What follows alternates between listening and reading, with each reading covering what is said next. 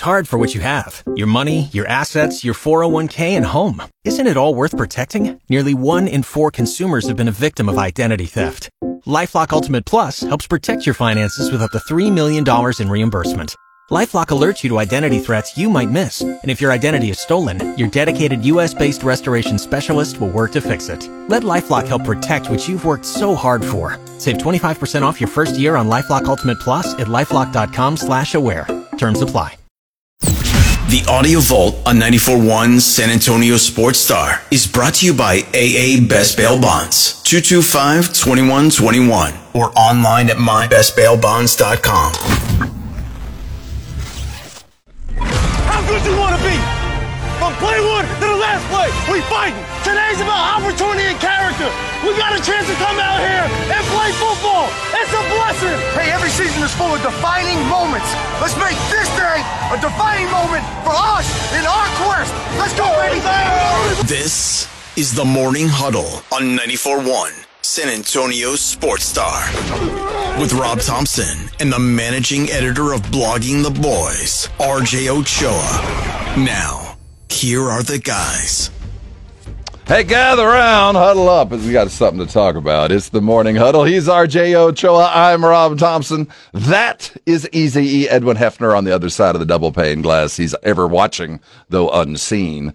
Welcome aboard what will be a fantastic ride on a Wednesday morning. How are you doing this morning, RJ Ochoa? Top of the morning to you, Robbie T. Happy hump day. We got here faster than expected, and but no one's complaining about that, I don't think. Yeah, I got here sufficiently long enough after the All-Star game to arise with some sort of sense after the bloviating experience I had on all day Saturday night and into Sunday. So we got that out of our system. I'm glad we did. Lots to get into today as we look forward to an imminent contract from Dak Prescott. The Spurs getting busy again tomorrow night as they continue the second half of their rodeo road trip. We'll talk silver and black at 7 o'clock. Spend a day kind of preparing for, we got some news coming from college football. We'll talk about the playoff format. If you've been listening to us, we told you it was coming. It was just a matter. So it's a 5 plus 7. That's I don't know why we can't just call it 12 teams. Like, it's 5 plus 7.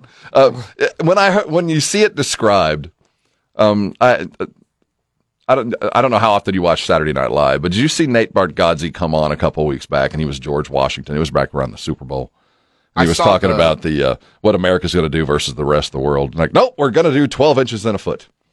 Yeah, I have no problems with Nate, no qualms, but so I don't mean this as an indictment or a demerit. I saw the just like blitz warfare Nate Bargatze material all over my life. Like he was on every podcast. He was ahead of Saturday Night Live. He did all these shows. I mean, he was hot for like a good 8-day stretch. Every comedian has that run, and he was in the midst of it. But he was very, very funny, and I found that. So what's the playoff? Well, we're not going to call it 12. No, it's 5 plus 7.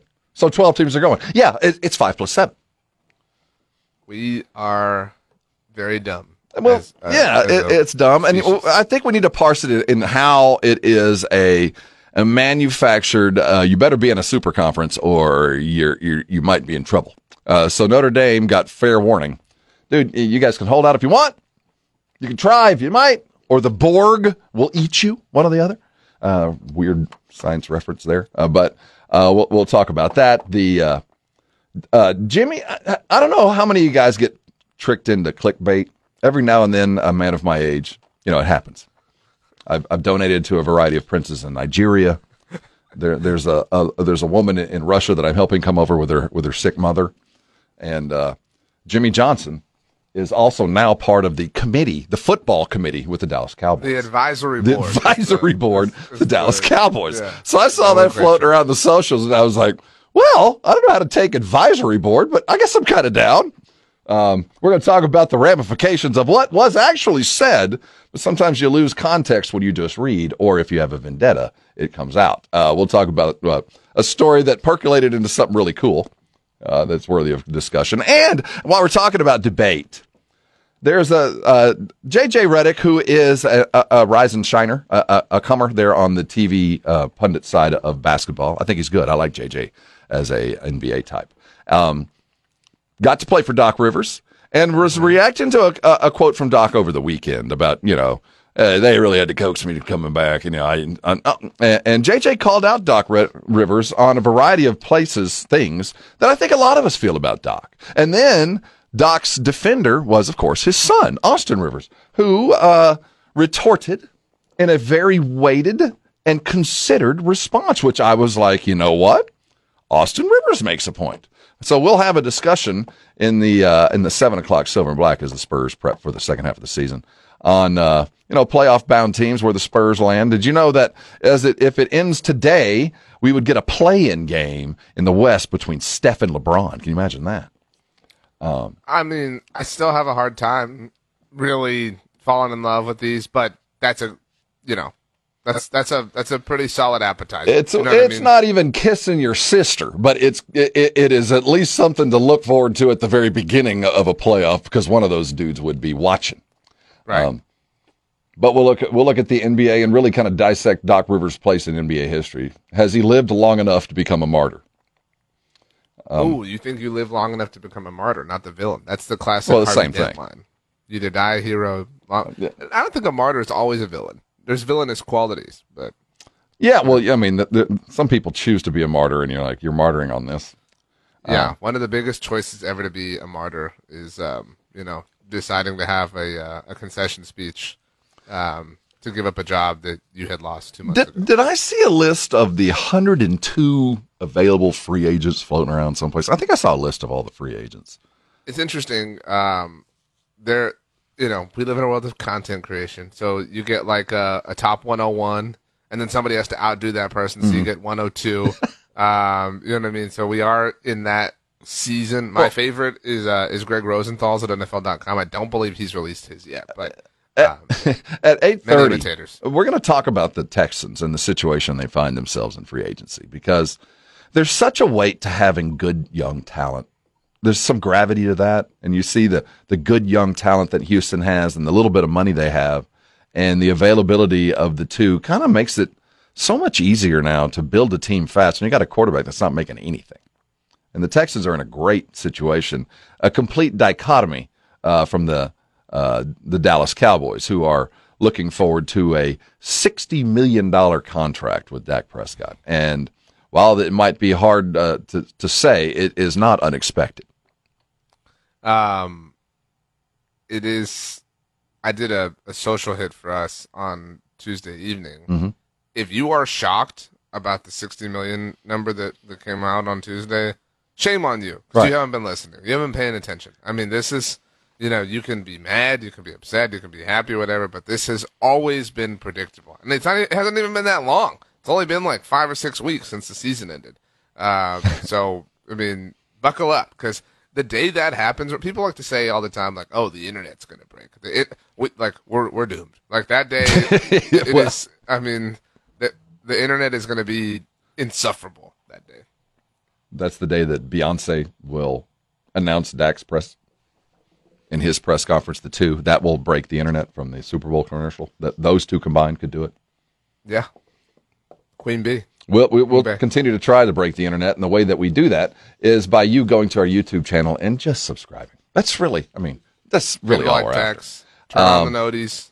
Yeah, noti gang. What's the count as we head closer and closer to our golf tournament on March the 25th? For new subscribers, if we reach the plateau of which we chase, and of which you can help by just liking and subscribing every day, the liking side, we will do a Hot Ones challenge.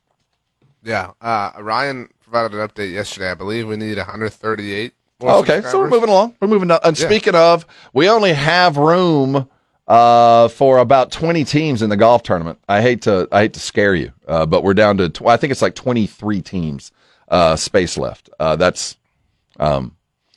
if you want to play golf, go to sasportstar.com. We're playing golf March the 25th. It is our annual spring fling. We're out at the Golf Club of Texas. It is all things that you recall and then some.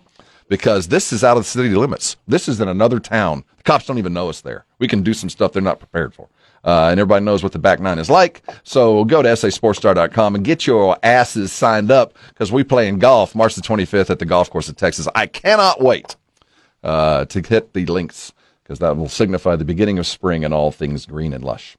So let's start this show in an appropriate manner. Coming back, Dak's going to get it. You might as well lean back and enjoy it. But it does help the Cowboys in a variety of ways. There are some benefits to the massive amount of money. We'll look at the sideways and all the things that go along with a $60 million contract and the ripple effects therein. And coming back, we might even be able to give you some justification for why he's getting it. Put your Dak sunglasses and hatred away. Coming back, lots of sports talk because that's what we do. You're on 94.1 San Antonio Sports Star. Howdy, San Antonio. This is Andrew Monaco, and you're locked on the home of the Aggies, 94.1 San Antonio Sports Star. Huddle up! This is the Morning Huddle. He's RJ Ochoa. I'm Rob Thompson. Thanks for sitting in with us on a Wednesday morning, a hump day edition. Hey, we're looking at the injuries that affect your world in the second half of the NBA season, the NFL, and baseball as it begins with Dr. Jason Garrett. He'll be here about 8:45 for our injury discussion. You've heard it enough here if you've been a listener, anybody who reads, and there's a fabulous article there at Blogging the Boys, as RJ is the managing editor over there, that this was going to happen. And if you want to get all the background, head over to Blogging the Boys right now. You'll see the article that RJ has, and we're lucky to have the author sitting right in front of me. How long is it going to be before he signs the deal, and how much does timing play into this? So, at our current moment in time, what's today's date, Rob? It is February the 21st at 6:22 in the blessed AM. So, as of this moment in time, we still don't know the salary cap for the NFL. Oh, okay. But reports are that it could be somewhere between $243 and potentially up to $250 million. But OverTheCap.com has projections based on a $242 million salary cap. And at the moment, the Cowboys are $21.5 million in the red. Now, they can very quickly get out of that. A couple of, pen, here and there, right. Restructures, et cetera, and get back into the black, like the final Friday in the month of November, so to speak. But that requires some, work to be done, things that aren't necessarily difficult. And Dak Prescott's contract is one of them. His cap number for this coming season is $60 million. I'm rounding up slightly. That is untenable. That is not possible. That's not his fault. That is the team's fault for pushing things, for delaying things, et cetera, et cetera. Joe Burrow, Rob, is the highest paid player in the NFL, in NFL history, obviously highest paid quarterback. His cap number, and some of this is the fact that he, he's a recent first-round pick, obviously. His cap number for 2024 is only $29.7 million. So again, just kind of an indication at how, Dallas has kicked the can down the road. It would be one thing if Dak's cap number was this number and he still had years left on his deal and they could, continue to kick it down the road the way the New Orleans Saints have done with a million different things. But this is effectively the final year of his deal. He has a no-tag clause, which means they can't tag him and protect him and keep him next year. He has a no-trade clause, which means they can't just make him be somebody else's problem, even if they're amenable to that idea. He has all of the leverage in the world. Since he is in line for a new deal, if you have no idea how basic supply and demand or economics work, you haven't taken. I think it's like a mandated thing in like Texas school district policy to take an economics class in high school. The next one up costs a little bit more than the last. I mean, this is, if you ever bought a car, you ever bought a house, like that's just the way this goes. From an average annual value perspective, Rob, there are 4 quarterbacks in the NFL who make north of $50 million. They all brokered these deals last offseason. I mean, like, that's how quickly this happens. Jalen Hurts had $51 million per year a year ago. Lamar Jackson then got 52. Justin Herbert got 52.5. Joe Burrow got 55. So Dak Prescott is next, and it stands to reason that he's going to get more than $55 million per year. Now,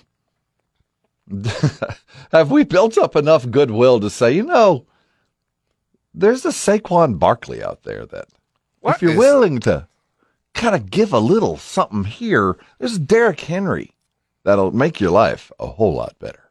In fact, there's this list of 102, soon 104 guys that we could go get to help you in your quest for a Super Bowl. You, personally, in your quest for greatness. That maybe you give us a little break, a little something, or is that, has Jerry used up all of the goodwill? I mean, if you were in position to make this kind of money, would you help anybody out? And I mean, people will fault Dak Prescott for that. I mean, they shouldn't. No, I wouldn't. Because Joe Burrow did the same thing. Lamar Jackson did the same thing. Justin Herbert did the same thing. Jalen Hurts did the same thing.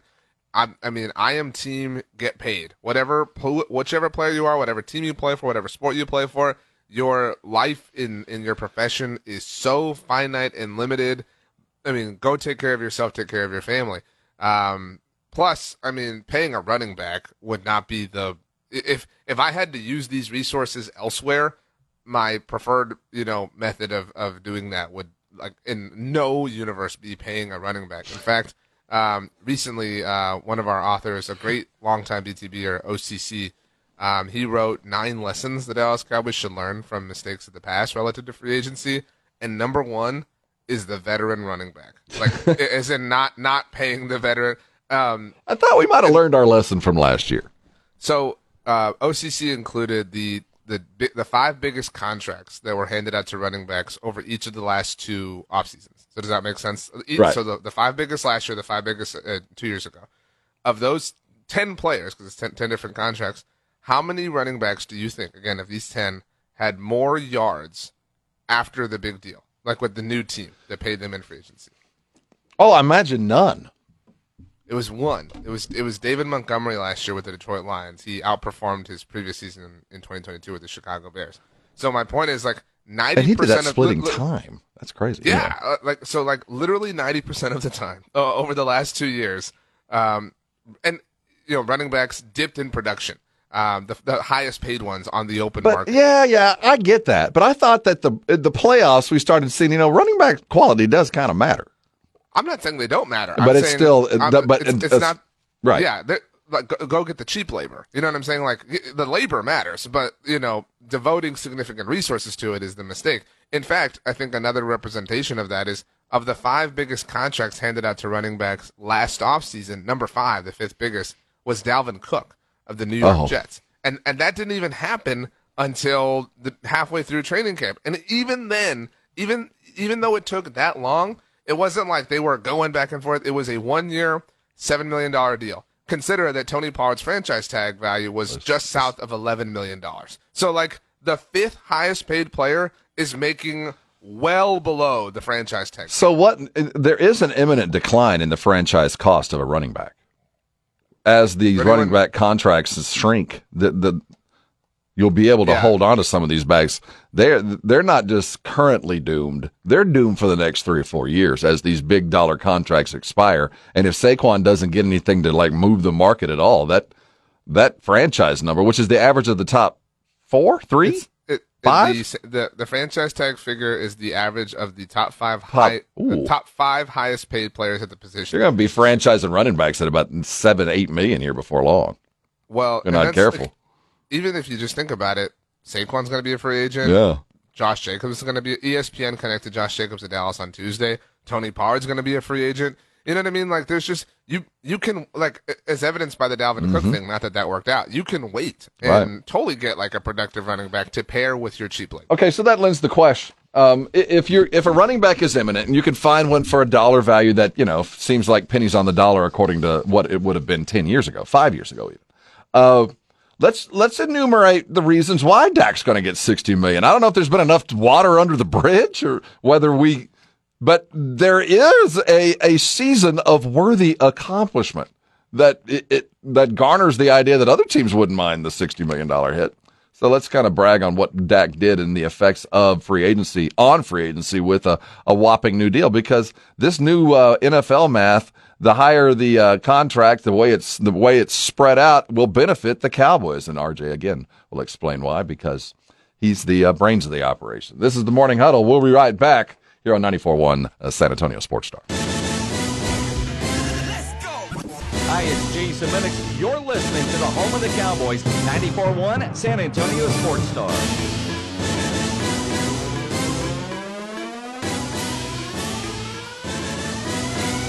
It's the Morning Huddle. That's RJ Ochoa. I'm Rob Thompson. Hey, Shogun fans, you waiting for this movie, RJ? No. You should be. You better be.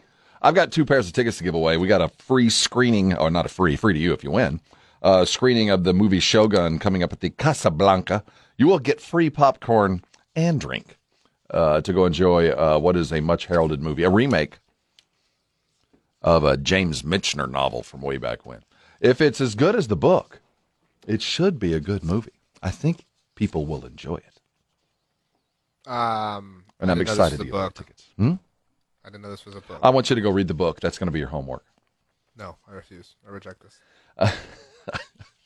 That's RJ Ochoa. He's the managing editor of Blogging the Boys, and no better resource for the conversation that we're having now, because as the Cowboys, and we've talked about it, RJ has pointed out more than once, that Jerry and Steven have bungled Dak from the get-go. From the very first opportunity to sign a new deal to where we find ourselves now has been a series of Inspector Clouseau bumbling efforts that have led to nothing but overpaying for what has been a moderate to very good quarterback. I mean, at the end of the day, his numbers, when you look at them, justify, I believe, what he's about to get paid. But it just is so hard for us to fathom that he's going to get this.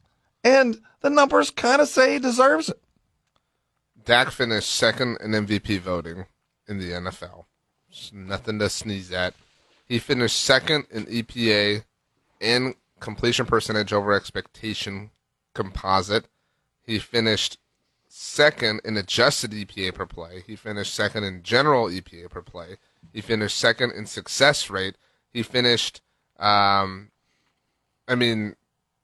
top board in every single possible statistic that you can possibly find. I guess if you want to be super nitty-gritty, in FTN Fantasy's quarterback DVOA, which I know you are a big fan of, he only finished 8th. So what a loser. Okay, wait, I love this stat then. Okay. He is, even if he did only finish 8th in all these things, he would still get this deal. I don't know how people still get upset about it. So we got to get over the fact it's happening. It's the hurricane. It's coming. You can have a party. You can run from it, but it's going to come. It's happening. So give me the best possible benefit. Okay, the deal is done. He's getting 60 over 5. Lots up front money, but there is some benefit to go ahead and getting it done. And how does that help me as Cowboy fan? It gives you salary cap space to do other things. But that's why it should have been done ASAP. It should have been done a year ago, and it wasn't. And if it had been done a year ago, you would have had to have paid, $52 million per year. But if I told you right now you could have it at $52 million per year or 60, what would you say? You'd say 52. And that's the thing, like, you have to pay market rate at some point. It is inevitable. You can't, no one is stupid enough to buy your, fraud. Well, we're the Cowboys, and you actually get all these off-the-field benefits and endorsements and blah, blah. Nobody's going to do that. Nobody. This isn't 1998 anymore where that actually means something. And so you have to get ahead of things. You have to be proactive. You have to bite the bullet, and they are a team that is notorious for not doing that. It's not just Dak Prescott's deal. Find the deal. Find the extension that they've handed out in the last 5, 6, 7 years that has been forward thinking. There have been none. They have just been chasing their tails on all these things. It's their fault.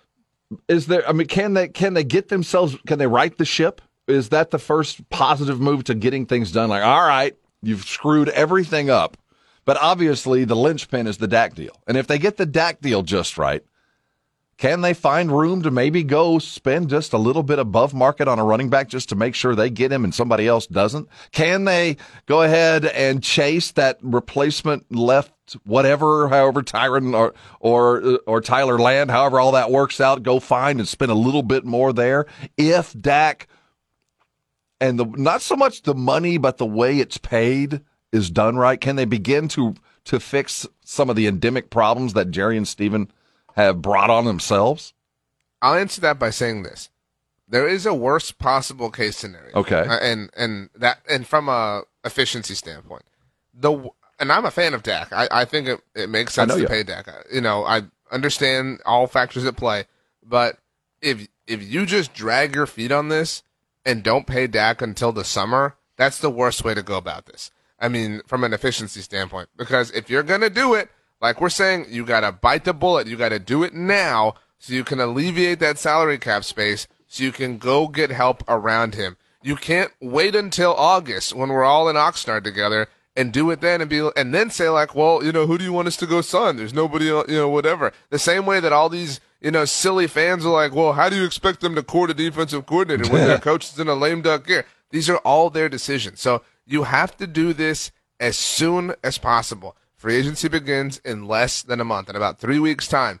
This has to be done before then so that you have that salary cap space to work with, because you do have a window. You do have an opportunity to go get this, that, or the other, whether it's a running back or a left toe, left shoe, Jason Minix, whatever. You have to do it as soon as possible. You have to get off the couch like Suri in the beautiful game of Survivor. What about those that say, just let him go?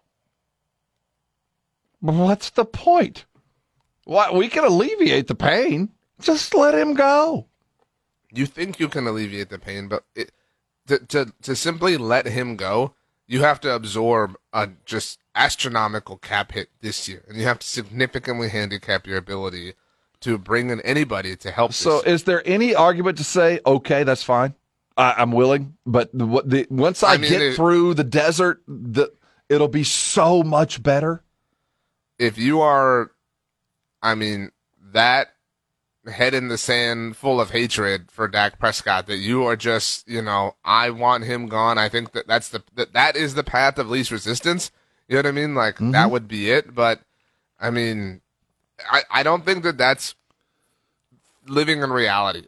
Again, if this was a dude who we were really stretching to support from a statistical standpoint, I would absolutely come to bat with you on this.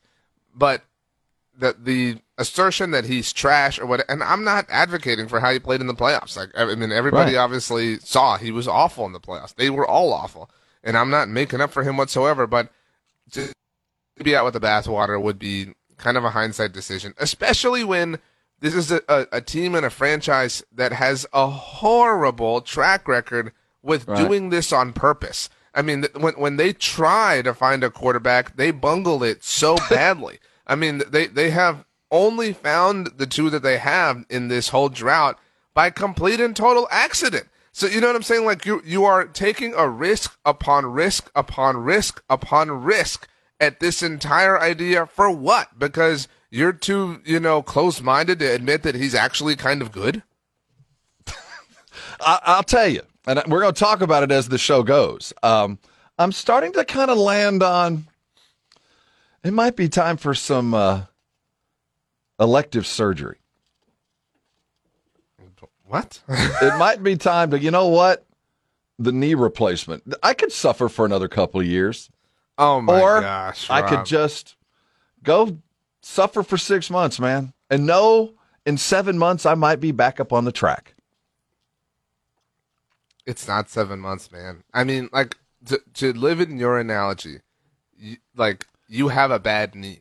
That's the, or you think, you don't feel you don't feel like yourself. You don't feel like your prime self. You just I don't know, just when it gets cold out and the doctor's like, well, dude, you're pretty healthy. And you're just like, no, just no, cut I think off. we're beyond that in this analogy. I think we're to the point where the doctor's going, Rob, he finished second in MVP voting. What do you mean the doctor's I think going? You go, but my point is the doctor's going, this is as good as it's ever going to be. That your knee just ran a marathon. Dak got second in MVP. This is as good as Dak is ever going to be, and next year it's going to be worse, and it's going to be worse, and it's going to be worse. So while you still got the strength, let's replace your knee now. Let's not wait for 3 years while you have atrophied to the point where you won't even be able to rehab. Let's not spend $60 million a year for the next 4. Let's just rip it off, baby.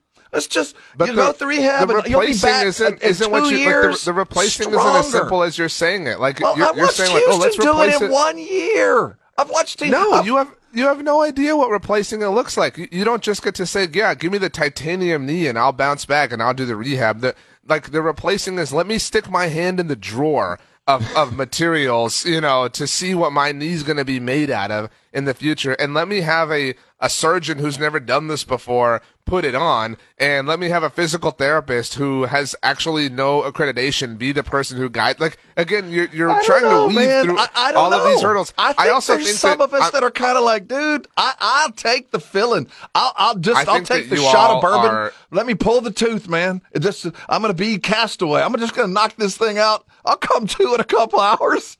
It might not this feel comment too from good Brian for a minute. Is ridiculous. This comment says, I would rather go 1-16. Well, I'm not that far. No, but I am of the mind Brian, that you are so lying and being ridiculous. Okay, we got to go to break, but I am curious. Those our morning crew, which the sane group in our listeners, and we got some wackos, but the sane group, the morning ones. I want to hear from you guys. Are you willing to suffer? 656-3776, 656-ESPN. It's also worthy of a poll. We're going to be talking about this because I do think the closer we get to the nut-cutting time, as it's known around the ranch, there are some people that might have some second thoughts about this. And we're going to hear from Jimmy Johnson. There's evidently a blue ribbon committee that he's a member of that has caused all kinds of consternation amongst Dallas Cowboy fans, started by a great writer named Fish. We're going to talk about that. But coming back, 5 + 7 = $1 billion. We'll tell you what that means coming up next. You're on the Morning Huddle. This is 94.1 San Antonio Sports Star. 94.1 San Antonio Sports Star.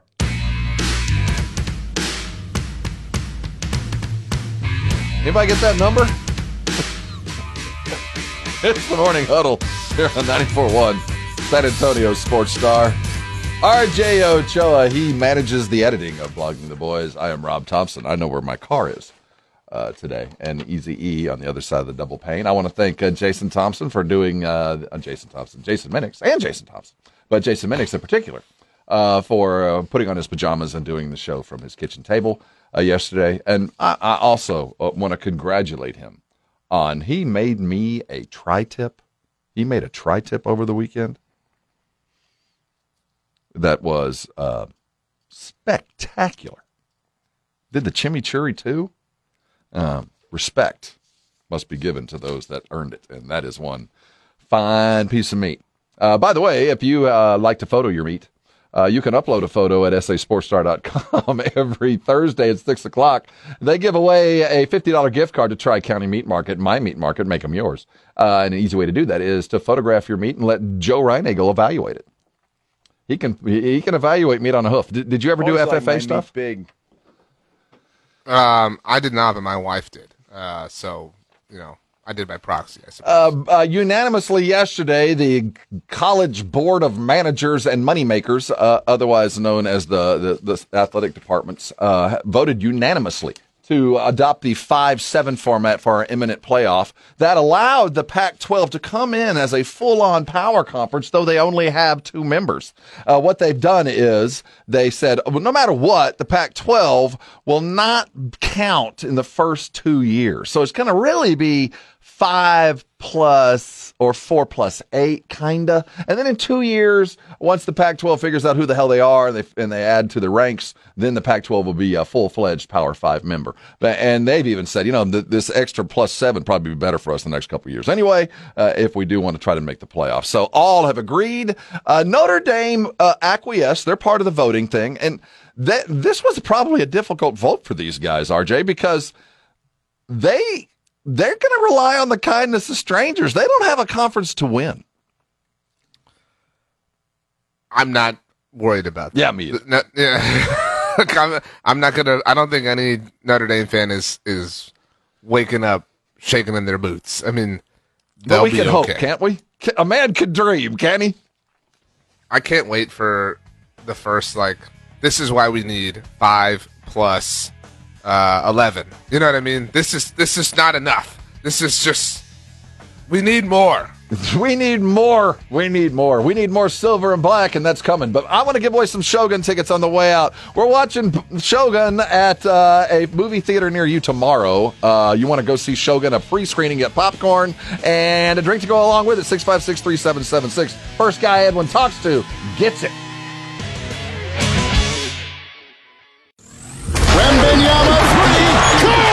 Goes behind the back here. Oh! Little sidestep and a jam by Wembanyama. Oh, it's knocked away by Wembanyama. This is the Morning Huddle on 94.1 San Antonio Sports Star with Rob Thompson and the managing editor of Blogging the Boys, RJ Ochoa. Now, here's Rob and RJ. Hey, gather around. We got something to talk about. It is the Morning Huddle. This is Talking Silver and Black. We do it every day at 7. RJ Ochoa, Blogging the Boys. I'm Rob Thompson. Easy E keeping this train on its tracks for the next 3 hours. Congratulations to the Shogun ticket winner. We will be giving away another pair of Shogun tickets. They're going to be giving you a little pre-party tomorrow night, Thursday, at Casablanca at 7 o'clock. I have a pair of tickets that we'll give away here in the next 2 hours. I'm going to say about 8:30. 8:28 or so, 8:27. Let me pencil that in, RJ. You ready for the second half of the season? I mean, I guess. I think that's the general attitude, isn't it? You didn't get to offer takes on the All-Star weekend. It was, look, I'll say it. It was kind of flat for Wemby. And that's not Wemby's fault. I'm happy the Louis Vuitton stuff happened. That's cool. But, you know, I felt I wanted so much more. You know what I mean? And he was let down. I had a great tweet. I don't know if you saw. It said, you know, just like a standard Spurs. I'm paraphrasing now, but just like a standard Spurs game, Wemby was let down by his teammates. Yep. So, Anthony Edwards shooting left-handed. What the hell's going on over here? And I was afraid of it, and they did it. He had to wear the brown. Had to wear the brown sweatshirt. And I'm surprised the Louis Vuitton even let him in after they saw him. Like, dude, you're beyond help. Like, really, you're going to be representing our brand, walking around in that brown. If there was a Louis Vuitton Wemby jersey, would you wear it? Well, hell yeah. I know. Actually, on this line, Jason and I were talking yesterday about. I mean, well, we talked about sports for 4 hours, obviously. But we were talking about the Spurs again, obviously. And the subject of LeBron came up, and I said, if LeBron ever became a Spur, would you get his jersey? And Jason very proudly said, no, I'm too good for that. I wouldn't get a LeBron Spurs jersey. And I said okay, let me ask you the question, because I'm on Jason's side here. Oh, my God. Do you own or would you ever chase a Jordan Wizards jersey? Different. How about Different a thing. Shaq Phoenix Suns jersey? Am or I a Shaq Wizards or a Suns fan? Celtics?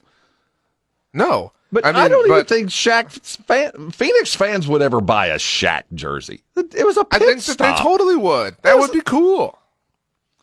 I think if he ever arrived, it would be such a pit stop, old man tour part of it that it might be worthy of a T-shirt. Oh, my gosh. Or I don't the know. Haterade But is out in full force today. LeBron would never be a Spur, just like Shaq is never going to be ever thought of as a Celtic. Are you excited for the second half of the season? Absolutely not. But I will say this, that as we head down the other side of this slope, I have been starting to pay a little bit more attention to college basketball, and it does kind of lend Spurs fans. You know what? If we're in this for the draft, which it appears we are, you might as well start paying attention. And I've seen a couple of dudes over the last couple of days where I'm kind of like, all right, if this is the road we're on, this point guard for Kentucky. Don't do this. I'm just saying that has a little bit of something that is very unique in basketball. It's not a great draft, but we have a point guard. His name is Trae Young. We're good. We don't need to talk point guards. We kind of do. I mean, we kind of do. Don't. We know it's a worthy conversation. I'll ask you the question I asked Jason. If in the summer the Spurs do not have a player on their team that has been an all-star in the last 3 years, is it a failure? Yes. Yes. Okay. Yes. So then what are you doing wasting your time watching college basketball for to find your point? Because I think I found one. Oh, that's great. I mean, you can have your little point guard project, but the point guard that I'm interested in is Trae Young. That's the future that I need to get to. RJ, I like Trae, and I'm not saying get rid of him, but look, we have to be realists here. He is not a long-term starting point guard in the NBA. He's not. He is an NBA point guard, and he's worthy of 20 minutes a game, worthy of 15 minutes a game. He's worthy of time on the court, but there's a skill set that he will not and ever have. And either you have to improve leaps and bounds everybody around him, or you improve the quality of the point guard to have him help the other guys. And there's some guys out there that would help. And if we are going to continue to do what we're doing, 11 wins well past midway of the season, we're going to be in a position to draft somebody. And it appears by action and by history, the Spurs have no intention other than to sign a big-time free agent, move those picks, which I would say is probably 50-50. But the other part of the 50 is a draft. And I think Rob Dillingham at Kentucky, if I'm looking out there, I'm going, well, if this is the way we're going, I think this guy might have something. So it's time for me as an NBA fan, as a silver and black guy, to start going, well, hurricane's coming. I can either have a party, but let's pull some sandbags and get ready for it, because this is imminent. We're going to be in the lottery and have a couple of opportunities to go really, really high in this. I just don't know. I'm not. I can't put all my eggs in the draft is going to save us again. I can't. I mean, I'm not saying save. I'm giving you I'm grasping on one little branch before I fall into the abyss. I mean, literally, as Spurs fans, I think we all are. Because what we saw over the weekend was the NBA is ready to catapult Wemby into the stars. They're ready to send him. They're ready. They want him. They want the Spurs to be successful. They are setting the table. And as we come into this season, at the end of the season, it's really going to be interesting to watch as we saw all those young stars be given the platforms to become what is coming. Anthony Edwards was Shai Gilgeous. We saw the stars really play well, but the old school, Dame, repeats. The old school guys are still there. And I'll be interested to see what the storyline in the playoffs is. Is it finally time for Jason Tatum to ascend in the Celtics, or will it be yet again guys from the near and the long-term past? With that in mind, the near and long-term kind of come together in Giannis and Milwaukee. Over the weekend, as everybody kind of took a breath and looked forward to the second half of the season, Doc Rivers talked about how he became the head coach of the Bucks. And, by his intimation was, I didn't really want to do this, and I was on the bench and I was just kind of watching, and I just acquiesced and I did it. And since I've joined, our team sucks. JJ Redick played for Doc. I almost fell out of there, but I caught it. JJ Redick played for Doc in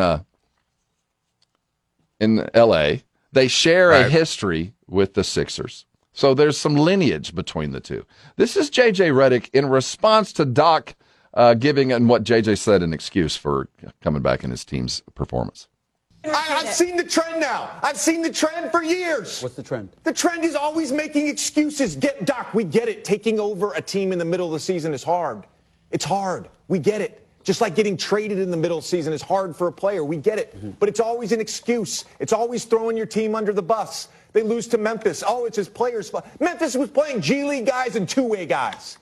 And then you look at his quotes over the weekend. Now he wants to take credit for the James Harden trade to the Clippers working out. He wants credit for that. There's never accountability with that guy. JJ Redick talking about his former coach. Now, you dropping that guy. I'll tell you, everything he said is true. I'm not a current Doc Rivers fan. I was a Doc Rivers fan in the past, but I think his methodologies are obvious, and JJ Redick pointed it out, that, he'll take every bit of success, but he'll blame the players whenever there's a problem. I don't know what. So I agree with you, by the way, on JJ and his point, and it's well said. JJ's really coming up. It's a lot of times this like hot rising media personality ultimately fizzles. JJ feels a little bit different. Yeah, like, I feel like there's a little bit of staying power here. But anyway, what does Doc have to be so surly about? I mean, like right now. I mean, you know what I mean? Like, you've been there for 5 minutes, man. You know what I mean? Like, what are you so bothered by right now? What is like because stuck in his your team craw? Sucks. No matter where he goes, there's always something. By the time he left the Clippers, you're like, dude, get a hold of your team. And then he gets to Philadelphia and the chaos that ensued. I mean, when he was a Celtic coach, he had the perfect mixture of exactly what I thought a modern coach needed to be. But since then, it has just been a steady digression into him. They're not good enough. They're not living up. This is hard, and the stars, and all the things that he's saying. And I when I heard JJ, I was like, dude, you hit it on the head. And I'm glad NBA types are seeing what I felt like I was seeing. But then, Austin Rivers retorted. Austin, his son, he even coached his son. Remember, there in L.A. I thought as soon as Austin Rivers was going to say anything, it would be the typical son defense. But listen to what Austin Rivers has to say, and I think what he's saying is valid. First off, I don't feel responsible to take up for my dad. He's a grown man. He could do his own thing. But in this regard, I just simply don't agree with it. For someone who's not accountable, he seems to always be held responsible, considering he's the guy that's always fired when things don't go right. He got fired in the bubble for a 3-1 lead versus the Denver Nuggets, which in half his team didn't want to be there. They had players saying that their mind wasn't there. He had guys leave. That happened. Then he gets fired for losing to a team that was favored over him, which was the Celtics last year. It seems like he's always responsible. It's just as strange coming from JJ. And I have some love for JJ. You're my dookie. You know that. You're my bro. I love you. It's just your best years were with the Clippers. I don't think he saved your career. I appreciate you, Pat. But this just seems a little bit weird. They're 3-7. Dame has missed most of those games. Middleton's missed a lot of those games. They haven't even had their full team yet. We'll see what happens. The pressure is there. They do have to perform. But in terms of accountability, like, what are we doing here? Your best years in the NBA were when you played for him in the Clippers. Let's not forget that. I don't know if there's like frustration there or there's tension there between you. I know a lot of times we had to sit you towards the end of the game due to defensive reasons, but you had your best years as a starter there, especially our whole system was drafted around you because you're a shooter. You're not a guy who can put the ball on the floor. You were a strictly shoot guy. You're not like Klay Thompson or Steph who could put the ball on the floor. You're a guy who could catch and shoot. There. And you did it at a high level. Hell of a career, by the way. Big fan. But your best years were under him. It's just very ironic and kind of weird that you have this energy towards him in terms of him never, ever being accountable, considering he's always been responsible. I have a take. Okay, it's kind of a mini grievance. I know this isn't the time. Oh, no. It's always the time. As a society, when we think we're, like, cooking, we misuse the word ironic all the time. Like. Oh, yeah. Yeah. This wasn't ironic, Austin. Ironic at all. Okay, just so we're clear. Like, I know that you think that was a burn, but it just actually was literally incorrect. I think that Austin's point or retort was mostly valid, but it got a little bit personal. I don't think that JJ was personal against Doc. And, Austin defended, I guess, Doc in saying, that was not ironic, by the way. Well, yeah, it wasn't. I mean, nothing about it was ironic. But I guess he defended Doc in saying they're 3-7. Dame's missed most of those games.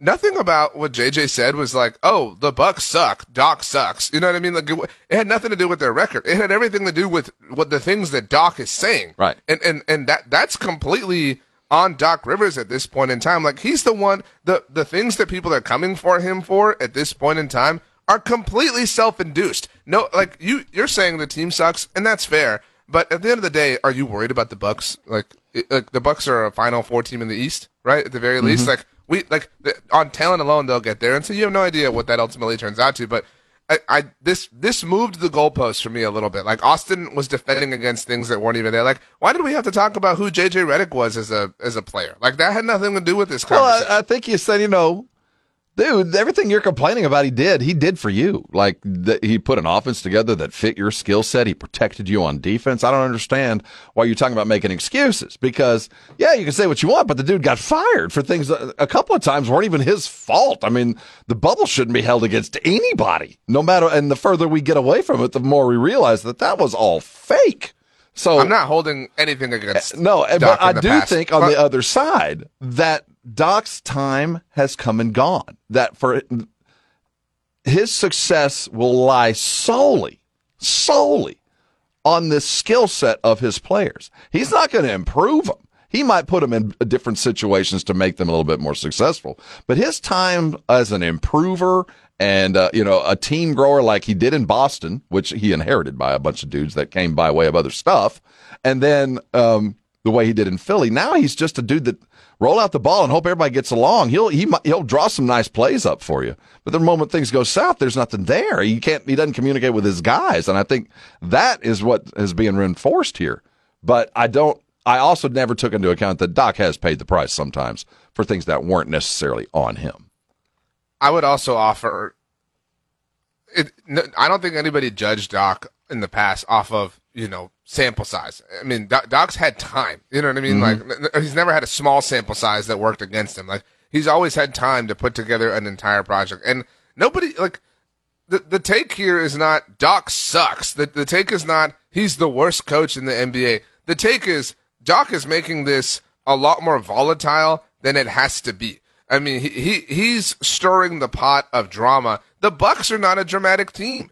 And they have become this meme and this joke in the same way the Sixers were. I mean, and the common denominator there is him and his behavior, not his, skills or assets on the floor as a coach. This is everything, at least from my vantage point, about what he's doing in terms of non-game action. What this whole thing that JJ even responded to was so unnecessary from Doc. What are you doing? What good is coming from these conversations that you're offering, or this information that you're offering? Like, this is only creating more dysfunction that you were supposed to be brought in to solve and cure. And okay, so that's one experienced coach that has skins on the wall that can say, I know how to get to the mountaintop. We'll listen to you. And he has gotten fired and destroyed for some things that, let's be real, Coach Pop hasn't even been considered getting fired for. I mean, he suffered, lost some guys, had guys mad at him to leave.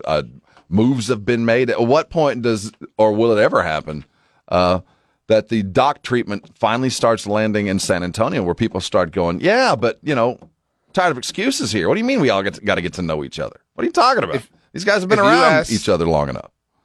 If you asked your Facebook friends, which is a interesting net to cast, I recognize that. But if you asked people that you know on the book and said, should Pop be fired? Should Pop be this? I think most people would say no. But you know what I mean?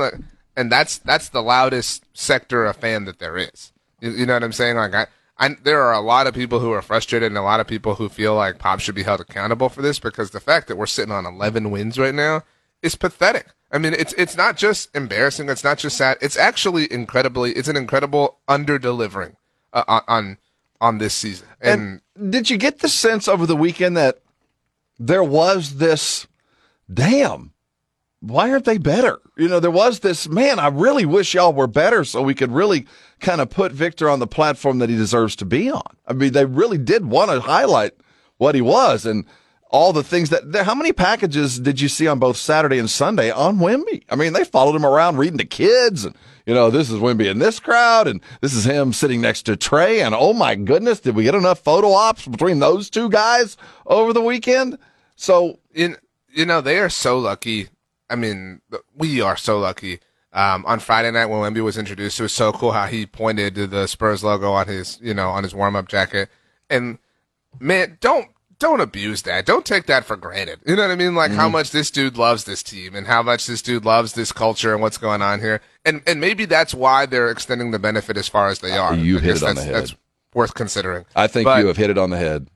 That he is happy and they don't want to rock the cart. And if if it involves losing a few more games, they're willing to do that.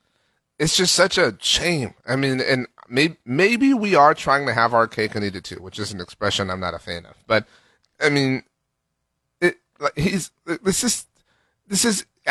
difficult to be this bad. It's difficult to be this bad, and they have found a way. Well, I want to put you on the sense. See, that's where, I'm bringing you along to where I want you to be. So if we know that the difficulty in being this bad, we have to assume that a guy like Pop and the brain trust that is, has a plan, a goal in mind. That it might not have been the original goal, but they've recalibrated and we're headed towards something. And if it is indeed the draft, now is the time to start paying attention.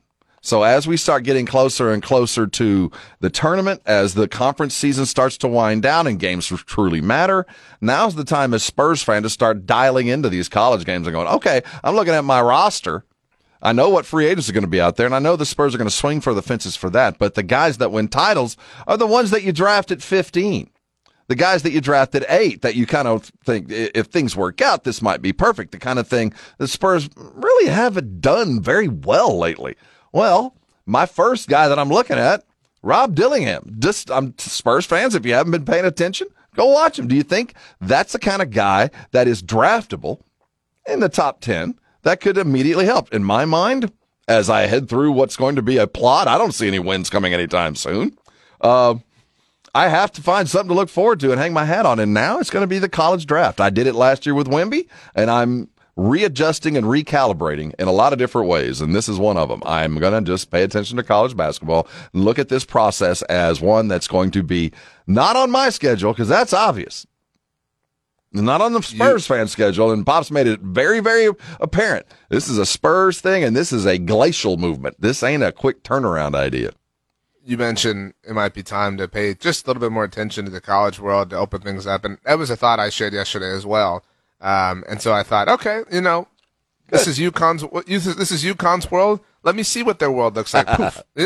Like, it was just a funny thing to dive into yesterday specifically in that particular. And then watch Creighton take down UConn on the road. That's what I'm saying. I mean, the mighty Creighton. Who would have thought? They bombed them, and it was a fun basketball game. And if you are indeed a basketball fan and you're starved for entertainment without something to, without an allegiance, the college games over the last couple of days have really been heating up as conference season winds down. And, of course, we're the home for your Texas Aggies. Last night they went down to Arkansas, who came into College Station and beat them.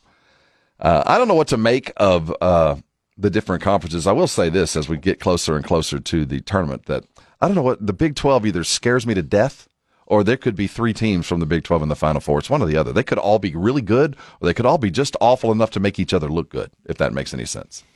Because a couple of years ago, the Big 10 did that to us. They sent like 9 teams to the tournament, and all of them lost in the first weekend. I mean, we're approaching the most wonderful time of the year, obviously, in a lot of ways. And the number of kind of question marks that are hovering that we're going to have chaotic answers to in the weeks that unfold is just... It's beautiful. Coming back, Jimmy Johnson was on a local news station. What was that? What did he say this? This yesterday? Was recent. I don't know. I think he said it Monday. On Monday. Might have been Monday. You get familiar with guys and you start joking around. And Jimmy made a comment regarding, his recent induction into the Ring of Honor and what that meant. And he has been, in his words, brought in on a special committee. That little thing lit a fire that is still kind of burning. We're going to talk about the reaction to a Jimmy quote that was taken out of context. I think you're going to enjoy this because this is so symbolic of the way the Dallas Cowboys continue to bungle things.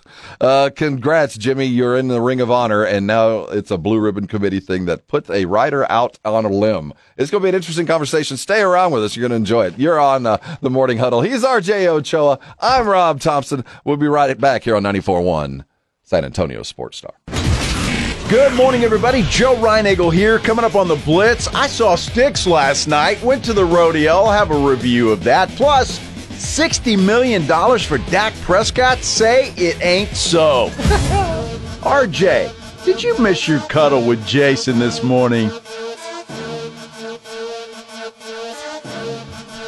Did you miss the morning cuddle? It is the Morning Huddle. That's RJ Ochoa. I'm Rob Thompson. Thanks for sitting in with us this morning. Don't mind them brake lights. We'll get you where you're going here on San Antonio Sports Star. So the internet's a crazy place. And, one of the things that, as an older dude, there's such a difference in a conversation versus a text or an email, that the inflection, the attitude of the person speaking is very rarely, you can't always garner it from a text. Just because somebody says something, you don't know how they said it, that maybe there wasn't the proper emphasis on certain things. So when you read that Jimmy Johnson says that I'm on some sort of ad hoc, what's the name of the committee? It's you keep using the word committee. Oh. It's the advisory board. That's board, committee, they're all the same thing. The Dallas Cowboys advisory board, which one I didn't know we had. If we do, we should. If we don't, we should. But that started a fire. So tell us the ramifications of a statement like that and where it went. So this popped up on my radar. This is how the sausage gets made around here. On Monday evening, one of our contributors at Blogging the Boys sent a tweet to our Slack channel and said, "Hey, this is going around, whatever." We just all kind of constantly communicate. And there was a screenshot of a quote where Jimmy Johnson said, "I'm on the advisory board for the Dallas Cowboys. I'm back in the fold." And so then we had somebody else jump in, and again, this is how it all works. Do we need something on this? Right. I can do it. I'm free right now, whatever. And we said, wait a minute, what? Like, what? He said, when did he say this? Where did he say this? How did he say this? Whatever. And so I immediately start kind of cross-referencing and checking things, and jumped to the internet, and I quickly found other people as flummoxed as I was. Shout out to Bobby Belt of 105.3 The Fan and NFL Network. He was the first person I saw that pulled the audio that I know we have. This was Jimmy on 560 Sports WQAM in Miami in a conversation. This is on the Joe Rose Show, initially and originally about Tua Tagovailoa and the Dolphins, and then he had this to say. So I got to ask, I haven't talked to you since the whole thing in the Ring of Honor and Jerry Jones and that relationship, which has kind of been back and forth. It was good to see. And Jimmy, I think it's probably the first time I can ever remember a guy going in the Hall of Fame way before going to the Ring of Honor. But that's okay. But I thought you were a real pro with the whole thing, Jimmy. Well, since the Ring of Honor, Jerry and I, man, I'm on his advisory board now. We're talking on the phone. I talked to him about an hour after his Green Bay loss, and, he's talking about what all he needed to do because he's had big decisions on Mike McCarthy and Dan Quinn and Dak Prescott. But everything's hunky-dory now, so I'm back in the fold with the Cowboys. So in jest. You tell me whether you thought that to be a serious line or... I will say what I took seriously was that hour-long conversation had ramifications. I will that was say also, that it's meant funny something. you say that because that also got misinterpreted. He says, I spoke to him about an hour after the season and after the game ended, not an hour after. About an hour. Like everybody somehow came away thinking that the conversation lasted 1 hour. I mean, it might have, but what he says is, I spoke to him about an hour after the regular season, or the regular. But I still think that whatever advice, whatever was offered from Jimmy I think probably had a lot to do with McCarthy staying.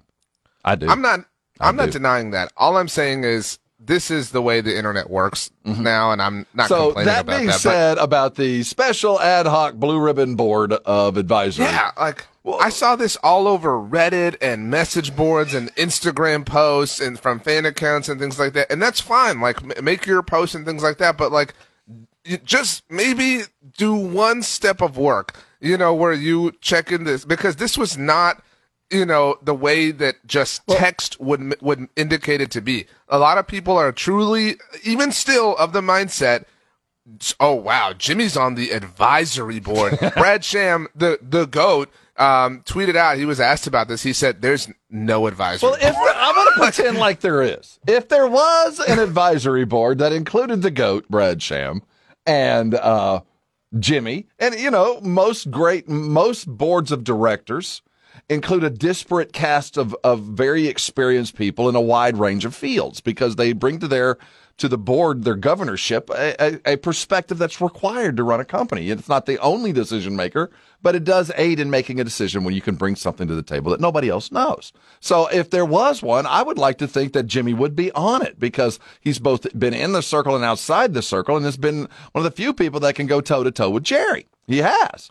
So I would like to think that if there was, would they, with Jimmy and let's say Stephen A. Smith, I would hire him bring him in as one of my board of governors, because you're on the outside taking pop shots, and your opinion is respected in some circles. I'd like to hear from you as we make our business decision. What would that committee with Jimmy and Stephen A. and name whoever else, would they say, all right, first on the agenda as we look for the next fiscal is Dak Prescott and the potential $60 million albatross that might be hung around our neck. Now, we could call it an albatross or we could call it an opportunity, but it's a whopping amount of money for a guy who can't win a playoff game. So if we're going that way. He's won 2 playoff games. What? Okay. Bad example, but we get the gist of what I'm talking about. One, does that take us further than we've been? He can't progress. Would this board of governors go, pay him and let's fix this? Or would this board of governors with Jimmy and everybody else go, you know what? This is a dying thing. Let's kill it faster. I think that it is great to see that Jimmy and Jerry have some level of relationship to where they can just be friendly. At the very least, that makes me happy, right? That fills my heart with yeah, but how does it help me? Well, okay. What's in it for me? I'm addressing what you said. The only people who are staunchly against the idea of paying Dak Prescott, there are two archetypes of people. One, Dallas Cowboys fans who are so, just kind of blinded to anything other than their own rage about Dak that they don't want to pay him. That's one group of people that don't want to do this, that aren't willing to acknowledge all the proper objective circumstances. Yeah, the Joe Ryan Eagles of the world. Although Joe's not a Cowboys fan, so it's hard to kind of put him in that box. He is. He just doesn't want to admit it. And the other box is... I love you, Dak. See? The other box is hot take artists. That's it. Those are the only two people, only two archetypes that are against paying Dak Prescott. I think I don't have to be a hot take artist to give you enough validation to go, it ain't going to work. So you can decide now, you can pay him. Second in MVP voting. I know. What do you mean? You can't, just I know and dismiss, and it's like a dandelion in the wind. That's a big old deal. It is. It's a huge deal, but I can say this is the best he's ever going to be. I've seen it. I don't think it can get any better. This was it. This is the most difficult part about this whole process is forget the number. Forget it. Just close your mind off at the number, the 60, because people even still are like, I can't believe he's making $40 million. Do you realize the deal? Think about this, Rob. The deal he signed was 3 years ago. Three years ago. That's 1,000 days. Not even 1,000 days ago. All right. Mm-hmm. I guess probably at least approximately 1,000 days. In 3 years' time, the deal he's going to sign grew 50% in value. Think about that. That is stupid. It's impossible. It's time to sell. It's time to let go of this depreciating asset now. You're too attached to the number. It's the same thing. You're paying him the same percentage, but people see the big number, the $60 million, and they think, oh my gosh, we're paying him all this money. First of all, it's not your money, so I don't know why you're so upset. And second of all, it is the same relative percentage that he is taking up already. And when you do it, you get to bring in more players to help. And if you don't do it, you risk trying to find the most precious asset that an NFL team can possibly achieve, an experience in which the Dallas Cowboys specifically spectacularly fail at. They are not good at finding the thing you will need if you move on from Dak Prescott. That matters in this conversation. But the blind rage and the hot take boxes just look, 60? No way, and completely devoid themselves of all context. I like what J4 put up here, and it is a good question. Why are the regular season stats such a big deal for a quarterback? Because there's only one Super Bowl champion, and there's going to be 31 other quarterbacks out there that you have to justify other stuff, and that's one of the reasons the Dak lovers say, I'd rather see 17 games of Dak Prescott and a lot of wins, and he might give us the best opportunity for a fun season. And I'll hope for the best in the playoffs. If you think the regular season is meaningless, then you think Josh Allen is trash, and you think Lamar Jackson is trash. these goalposts move when it comes to Dak specifically because of the team. But there is some of me that's like, you know what? I'm willing to spend a little bit less money on maybe something that's a little unknown, a little gunslinger, a little different, just to see if that's enough. Because this hasn't been. This hasn't worked. By his fault. What do you mean it hasn't worked? Because only thing right now, because everything else, the only thing I can quantify is the chase for the Super Bowl. Okay, so they haven't done the incredibly difficult thing which that is only the only one quarterback has had success in doing consistently. You're right. I'm not saying that the argument that I'm making is a sane one.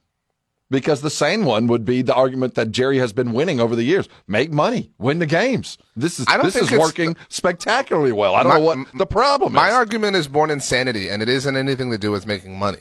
It's to do with being consistently in the mix and maximizing your potential. But people want to penalize Dak because he's not Patrick Mahomes.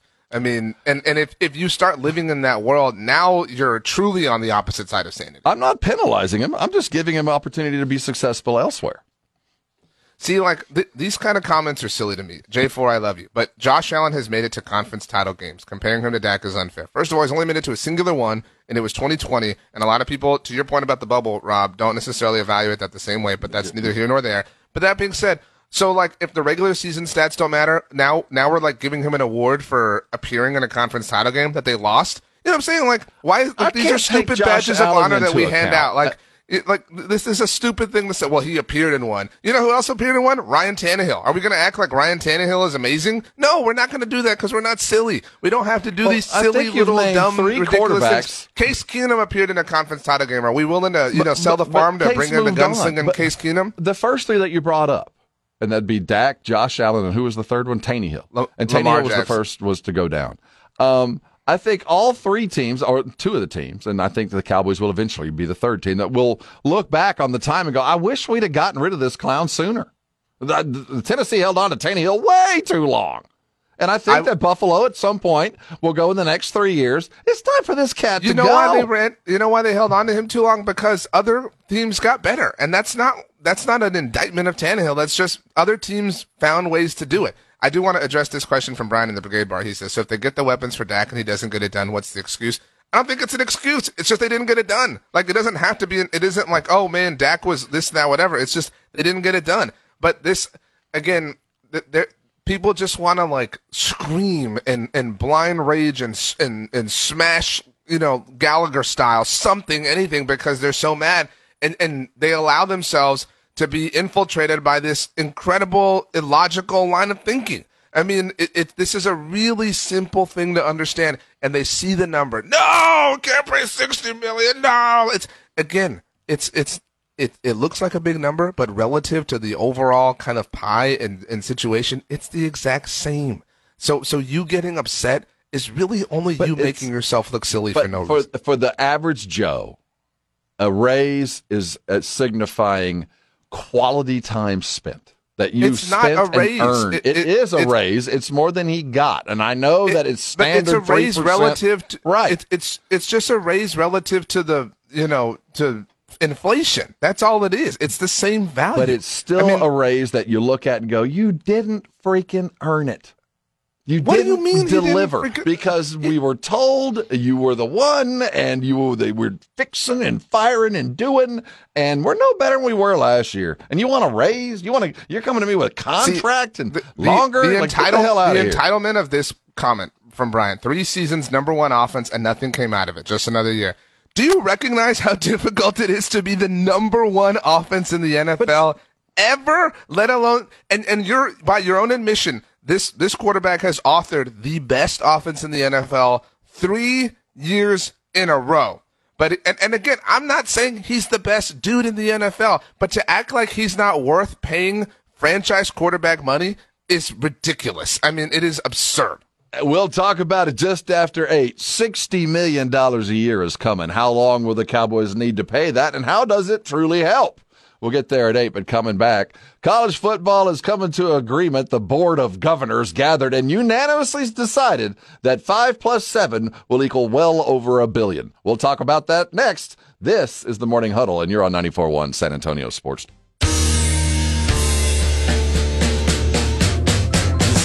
94.1 San Antonio Sports Star on your Amazon or Google smart speaker. And just say, Alexa, play 94.1 San Antonio Sports Star. Alexa. Hey, it's the Morning Huddle. With all the rights and duties therein, he's the managing editor of Blogging the Boys, RJ Ochoa, my co-host with the mostest. I'm Rob Thompson. I want to thank Jason Minix for sitting in, putting on his jammers and sitting in the kitchen to offer a morning huddle, the likes of which we've never had before.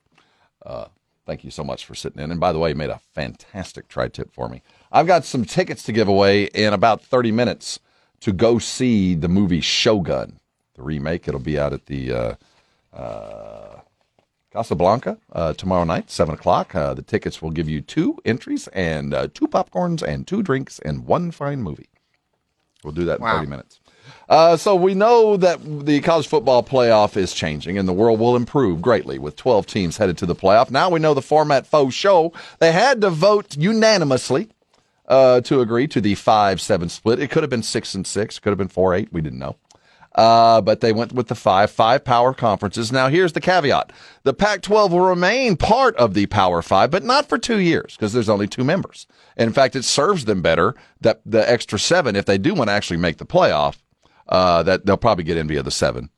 They probably would have anyway. So in 3 years, the Pac-12 will regain its status once they add some more teams, and they will play into it. So here we sit, Notre Dame being the lone voting member of the Board of Governors or whatever it's called that also voted unanimously, although in the end, it could shoot them in the foot. There could come a day without a conference championship that they get number 13, and Notre Dame is not represented, though they are a power conference unto themselves.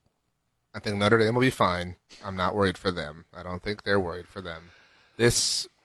Why do we have to call it this? This is so dumb. Is anybody going to be like, man, I can't wait for this year's 5+7? You know what I mean? No, this is just...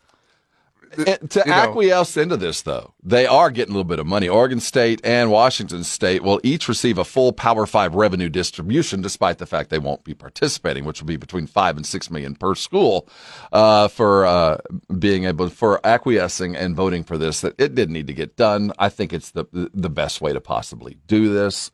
Now it's just all over but the crying. Let's get busy. I'm ready for September 1. Bring it on. I mean, welcome to the new world, the new frontier. We got a new NCAA coming out that will probably underdeliver. We got this. I wonder how quickly this will, because now we have this 2-year gap of a conference with 2 members that's going to probably chase at least 6 new members to come and join. So there is the opportunity for, like, I look at SMU, who's literally foregoing any money to go into the ACC. Maybe they look at this and go, you know what? We could go join a Pac-12 and share in some money. There's a 2-year buffer here, but this will spur the last of the tectonic movements that have been the NCAA, as 6 spots now open back up for ease of entrance into the playoff by just winning their conference. We'll continue talking that, but coming back on the other side, the internet is a dumb place.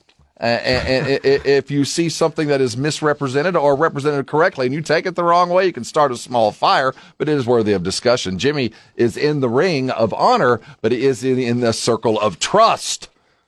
Jimmy speaks, we listen. We're talking about the Cowboys and Dak Prescott, $60 million just on the other side. Hang around with us. This is the Morning Huddle, and you are on 94.1 San Antonio Sports Star. How good you want to be? From play 1 to the last play, we fighting. Today's about opportunity and character. We got a chance to come out here and play football. It's a blessing. Hey, every season is full of defining moments.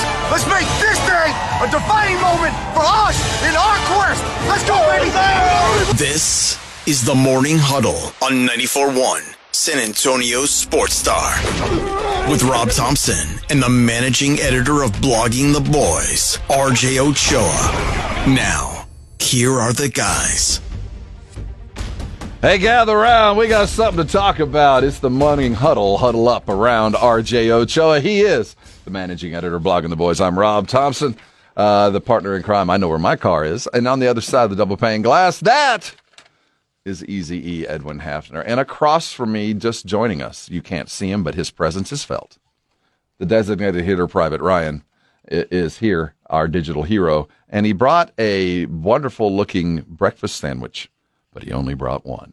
So I get to watch as Private Ryan over here devours a delicious QT sausage and egg. I guess it's a biscuit. Oh, it is the biscuit. And it didn't get the cheese. You got shorted on that. Wow, the QT let you down. It's karma. It's karma. Did you have your sausage pancake on a stick this morning? I did. It was delicious. You watched me eat it, actually. I did. I just wanted to ask the question because I have a couple in front of me I need to go heat up. I haven't had one in a couple of days and been looking forward to it. I can't get Edwin to eat one. And if you want to see what they look like, this is special. My buns. There you go. And if you want some fine meat between your buns, get yourself a good breakfast. I saw that Joe Ryan-Eagle and Jason Minix were on TV yesterday. Like, you can put us on TV, too. If you subscribe, you can just throw up us on any screen you want. We're now on an Apple podcast. You can get there now. Wherever you follow us and watch us, you can sling it onto a TV and watch us big time, and you see this delicious breakfast that is imminent. By the way, on the subject of watching us and the subject of eating, Ryan can provide a proper update, but if we hit a certain number, we're working on tabulating. Can you give me a tabulation sound, Rob? I was looking more for like a bleep bloop, bleep bloop, type of thing. Blop, bleep, bleep, bing. Amplify the ping machine. Ping. Thank you. Alpha 5 ping. Over here. If we hit a certain number of subscribers by the Friday before the golf tournament, everybody go to sasportstar.com. You can sign up. That is the tournament itself is on March 25th, so we have about a month in change to go. If we hit a certain number of subscribers, Rob and I, after our show on that day, on Monday, the 25th, we will do the Hot Ones Challenge, and we will record it, and we will throw it up as a YouTube exclusive. We need 137 subscribers. That's a lot. I'm not sure this is going to happen. Well, I mean, hey, I'm just saying. Ryan was the one who came up with the number, so, you know. No, I'm just saying because I don't think I think I'm probably going to be. You think you're safe, is what you're saying? I think I'm safe, but I think if we did actually do it, I don't know if you have a palate to go as far as me or we're about in the same boat. I think we're probably in the same boat. One of us is going to have to push the envelope. I mean, because I like it warm and I like it kind of hot. We have to do the challenge. I know, but we don't. But you're allowed to quit if it becomes overwhelming. I'm just wondering if I can make it to like 8. No, what are you talking about? Can't, you have to finish it. Well, I'm not going to sacrifice my innards for a couple of subscriptions. Let me tell you. I believe only one person has quit in the history of Hot Ones. Do you know who that is that you would put yourself? Was it Jennifer Lawrence? Who quit? No, she went all the way. Yeah, but she was throwing stuff all over the place, though. But anyway, she was just really animated. Yeah. I mean, it's a fight. You know what I mean? You got to get through. It was DJ Khaled who was the only person. Respect, man. Life's too short to just set yourself on fire for the amusement of others. I'm just saying, if you know. Not that I wouldn't do it if we did it, but you're going to have to vote. You're going to have to subscribe to get it. I mean, you're going to have to do it, and I don't think I'm going to have to do it, to be honest with you. Wow. So, okay. I mean, and I think that's a good thing because I don't think I could make it to the end. I don't want to humiliate myself in public. There's this circular story going on, not like I don't do that every day, and I often humiliate myself alone. You don't need to be here for me to humiliate myself. I'm just glad I could do it around you. And speaking of humiliating, I love this story because it's one long thread of the same story, but it's different. Because the $60 million to Dak, the idea of who is making these decisions, because the decision-making process to this point has been comical and stupid. And the only change to the whole program here is the addition of Jimmy Johnson inside the Ring of Honor. So as I lay this story down, this is what's gone on since Monday. Start the story, and then we'll hear from Jimmy in a second. So, RJ, tell us how we got to where we are now, and we're going to talk about Dak and his $60 million and other things as we get there. A quick 10-second necessary sort of foundation of context is that Jimmy Johnson was held out of the Dallas Cowboys Ring of Honor for like 30 years. If you're unaware. So, if you're just joining us and didn't know. That was important to kind of understand, and that their relationship between he and Jerry Jones was somewhat rekindled.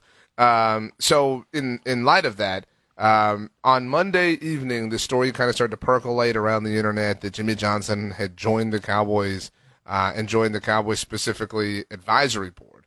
And everybody was like, what the hell does that mean? The other verbiage, the other line that was thrown out and tossed out was that Jimmy was back in the fold with the Cowboys. So if you saw these quotes on the internet, you saw Jimmy Johnson joins the Dallas Cowboys advisory board, Jimmy Johnson back in the fold with the Dallas Cowboys. You know, you're thinking like, we're back. In fact, a lot of comment sections I saw in different places, a lot of Reddit threads, a lot of, Instagram post comments were like, oh my gosh, they're taking things seriously now. My first response was the same, RJ. I was like, we got an advisory board? That's awesome. You were gassed up. And so maybe this just is a representation of who I am as a human being, that I'm maybe more naturally pessimistic. My gut instinct was, wait a minute, what is this? Where is this coming from? Did some digging. It really didn't require much digging. It was kind of like a sitcom where I just stuck the shovel in the ground and immediately found the buried treasure. Yeah. And so Jimmy, this all came from an appearance on 560 Sports WQAM in Miami. He was talking on the Joe Rose show about the Dolphins, et cetera, and he clearly has a fun relationship with the host. And the host said, I haven't spoken to you since the Ring of Honor. And, well, this is what Jimmy said, but more specifically, how he said what he said. So I got to ask, I haven't talked to you since the whole thing in the Ring of Honor and Jerry Jones and that relationship, which has kind of been back and forth. It was good to see. And Jimmy, I think it's probably the first time I can ever remember a guy going in the Hall of Fame way before going to the Ring of Honor. But that's okay. But I thought you were a real pro with the whole thing, Jimmy. Well, since the Ring of Honor, Jerry and I, man, I'm on his advisory board now. We're talking on the phone. I talked to him about an hour after his Green Bay loss, and he's talking about what all he needed to do because he's had big decisions on Mike McCarthy and Dan Quinn and Dak Prescott. But everything's hunky dory now. So I'm back in the fold with the Cowboys. He's back in the fold, as he said, with a smile on his face. We're coming back. I want to talk about the ramifications of this because we are headed into a $60 million contract with Dak Prescott, whether you like it or not. I don't like it personally, but I do think that Jimmy played a role in one of the three things that he just talked about, whether it be Dak's contract or Mike McCarthy staying or Dan Quinn leaving. I do think that conversation about an hour after the Green Bay loss did play a role in what maybe we had hoped to be some kind of board of governors. I don't know. But let's talk about the $60 million that Dak is due coming up next. There's going to be a lot of points to say don't do it. I'm one of those. RJ, the Levelhead, explained why it needs to happen and how it's really not as big a deal as it's going to be made. Do you believe it? Well, we'll figure it out. We're talking Cowboys and ineptitude magnified by X if they do it yet again. Cowboy Talk coming. You're on 94.1 San Antonio Sports Star. Good morning, everybody. Jason Minix here from the Blitz coming up at 2 o'clock today. Obviously, we're talking Spurs. Dak Prescott resetting the quarterback market, which I know is a topic that you certainly love, RJ Ochoa. Are you writing him a check for $60 million per? It's inevitable, it appears. Jason Minix and Joe will be talking about it today at 2 o'clock. The Blitz gets busy. This is the Morning Huddle. He's RJ. I'm Rob. Thanks for joining us. I am slowly joining the ranks of chaos. I'm a nihilist. I believe in nothing. I'm about to get to the point. As I looked up and saw a quote on my TV screen just a second ago, Emmitt Smith saying, "I'm tired of being told what the Cowboys could be. I'm tired of being told if we do this, if we do that, we could be this." I'm all about now bathwater and baby, nose despite a face, a variety of other analogies. I'm ready to just throw it all out and start over because the last 8 years have been an exercise in futility. And that's the chapter I think we're closing, an 8-year chapter, the Dak Prescott chapter. Are you a Family Guy fan, Rob? I am, to the extent that I like the quotes. I've never watched an entire episode, but I don't see any reason why I wouldn't. I just don't know where they are. I'm not going to disagree with that, but I will say I find it impossible to believe that you've never been somewhere where it was at least on in the background for the run of an entire No, you're right. I've seen it. I know enough. Yeah. There's a very, very, very famous scene from Family Guy about a mystery box. Peter Griffin, who you're well aware is the main character of the show, there's a discussion about a boat and trading in a boat for a mystery box. And he says, a boat's a boat, but the mystery box could be anything. It could even be a boat. So you're saying you're tired of being told what the Dallas Cowboys could be. You're tired of being told that the franchise quarterback could be this. He is very good. You can, and I don't mean you specifically. I mean all of you, morning huddlers, our morning cuddlers. I love you, Dak. He is. You can admit this, okay? And even if you say I don't want to pay him, it's okay. No one's gonna get mad if you admit he's a very good quarterback. But when we come back, we owe you a break, right, Edwin? I want to make sure we keep this on because I think we got a few because I want to talk about this because I do think Dak. The conversation about Dak is twofold for me because what he is due isn't outrageous, although in my mind for a third of it would have been outrageous. But in the market, what he's due and what he's going to get isn't outrageous. And you made a valid point. The percentage of what he's going to get is even less outrageous. It's just the cost of doing business and the expansion of the product. There's just more money, but he's getting the same percentage he ever got. It's inflation. That's all this is. You know what I mean? If you time traveled back to 1960 and told somebody what your mortgage was, they'd say, "What?" Right. They'd say, "I'm never leaving this house." You know what I mean? Like, it's just inflation. That's all this is. But people act like because it's this big number that it's this big scary thing. It's the same number. And the sooner you do it, the smaller it is. That's the hurdle that I try to drag people over, right? Like we're in basic training. Like get over this. Come on, I'm pushing you over. As soon as you break through this mental block, you can kind of understand the way this whole thing works. But some of it because it has been so inept. Because Jerry and Steven have handled Dak Prescott's process from the moment that he became the starting quarterback to now, the way they chose to push down the road paying him until they were held it and they had to, and now they're back at it, that you get the sense that there's some kind of acquiescence like, oh, well, we got to do it now because we screwed this whole thing up. When there's still an out. There's still an avenue to escape the Dak paradigm or paradox of, yeah, the regular season is great, but at some point I'd like to see some success in January. And given what they have to do to get to January, you don't want to get rid of Dak. But at the same time, you're going to kick me in the teeth next January again. What's the point?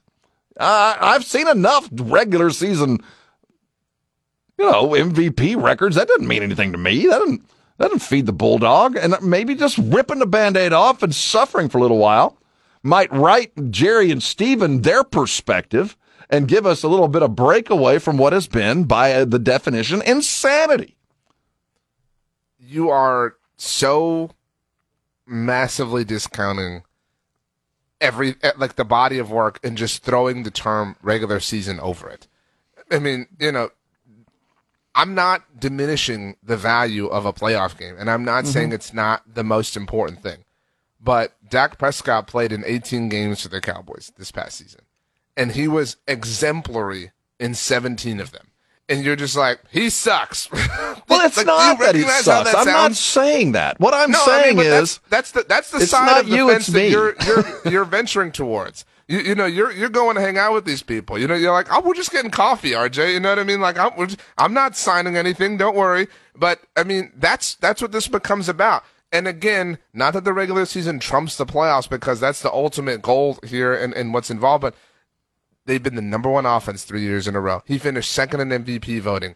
I mean, if Justin Herbert did this, I mean, they would actually throw him a parade with the Chargers. And some of this is just the Cowboys, but this is all the result of how the Cowboys have done this. The way that the Cowboys have set this up to where their own fan base is divided against their highly successful quarterback.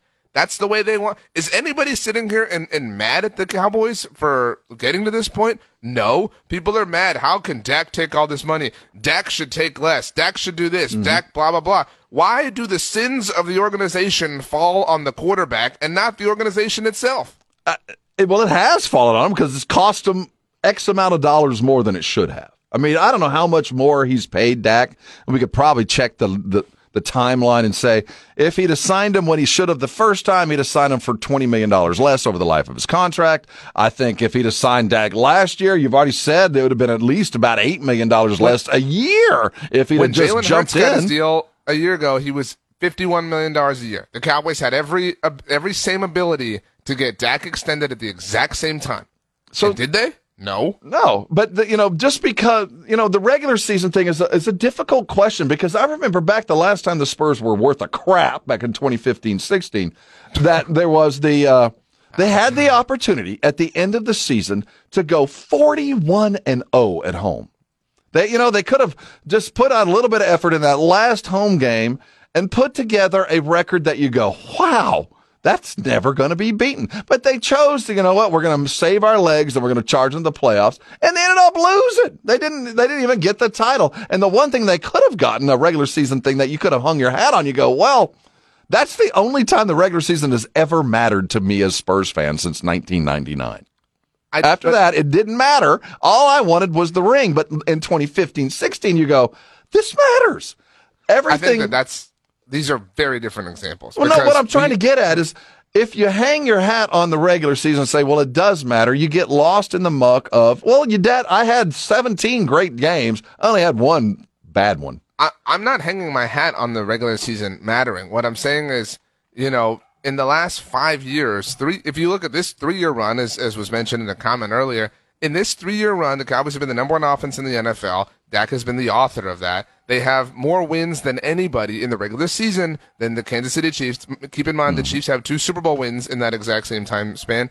They are the most successful offense in most advanced metrics. I mean, so to act like that, again, I'm not hanging my hat on the regular season, but the extreme that you're living on is get rid of it. It's done. It's stupid. It's not working because we're not the Chiefs. Like, do you recognize how drastic and dramatic of a leap that is? It's not even throwing the baby out with the bathwater. It's throwing the baby out with the smelly diaper. You're right. I mean? It is all of that. But I understand maybe 5 years ago it wasn't possible to do what we're talking about. But I think Rob, given the salary cap and the availability of free agency and drafting, that I could probably rebuild this team pretty quick if I had an extra $60 million a year.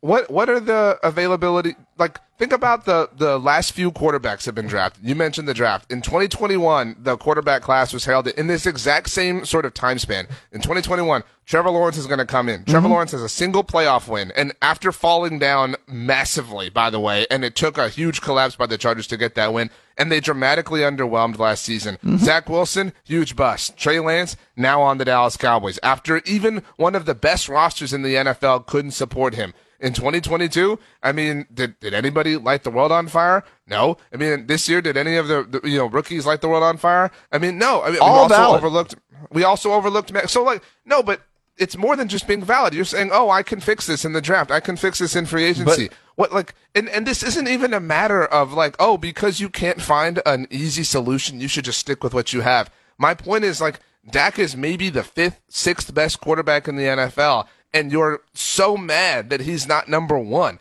And I'm not saying that you shouldn't be mad, but you shouldn't dismiss him entirely and act like he's trash because he's 5 or 6. Well, I'm also saying that this regular season success wasn't only due to him.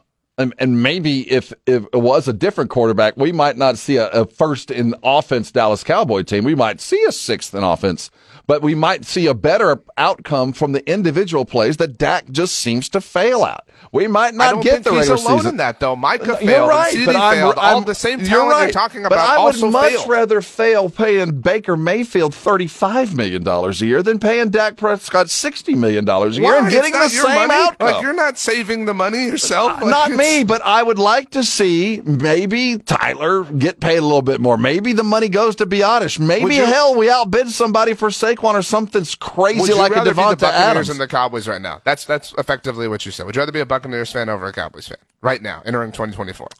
As far as talent on the team, it's Cowboys, far and away. Yeah, I'm not.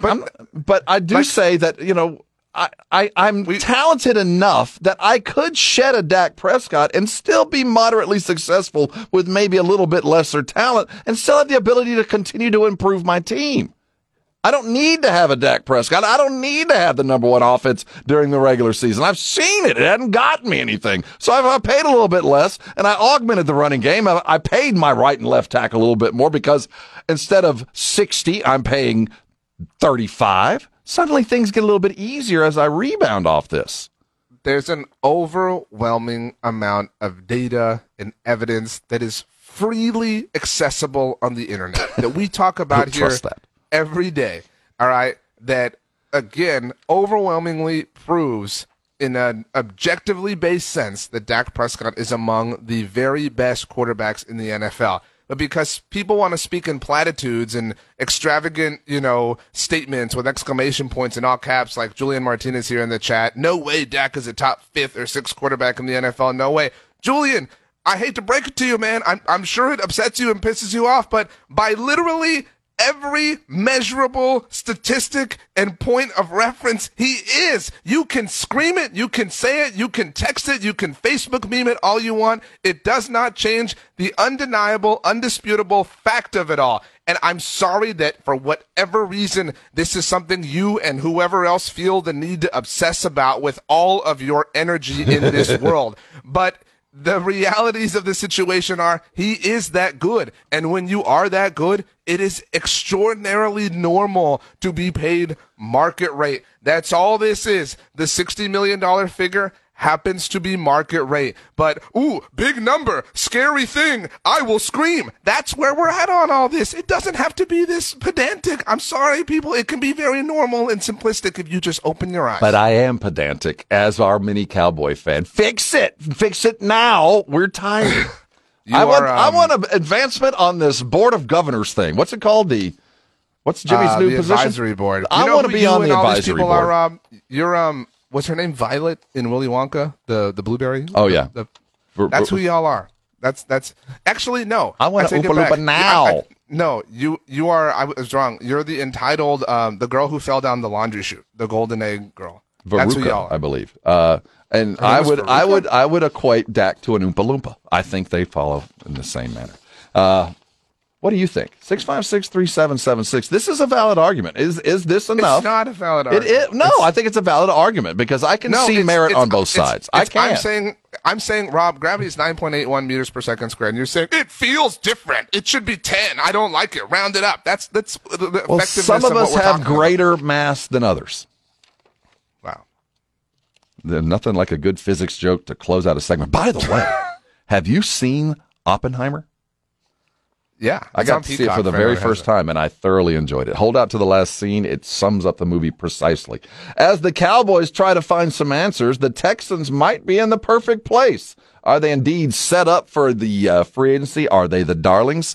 Is it time to capitalize? 49ers couldn't on that rookie deal. Will the Texans get a chance? Let's look southeast where the Texans stand. It's a lot prettier where the Cowboys are. That's next. You are on the Morning Huddle. This is 94.1 San Antonio Sports Star.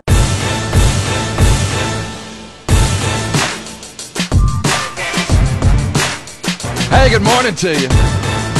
You made it. It's the hump day edition of the Morning Huddle.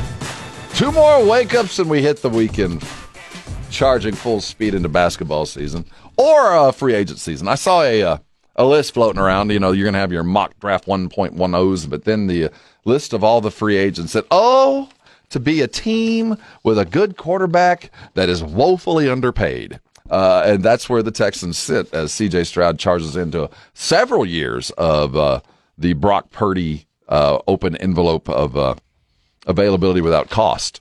The Texans are in good shape, man.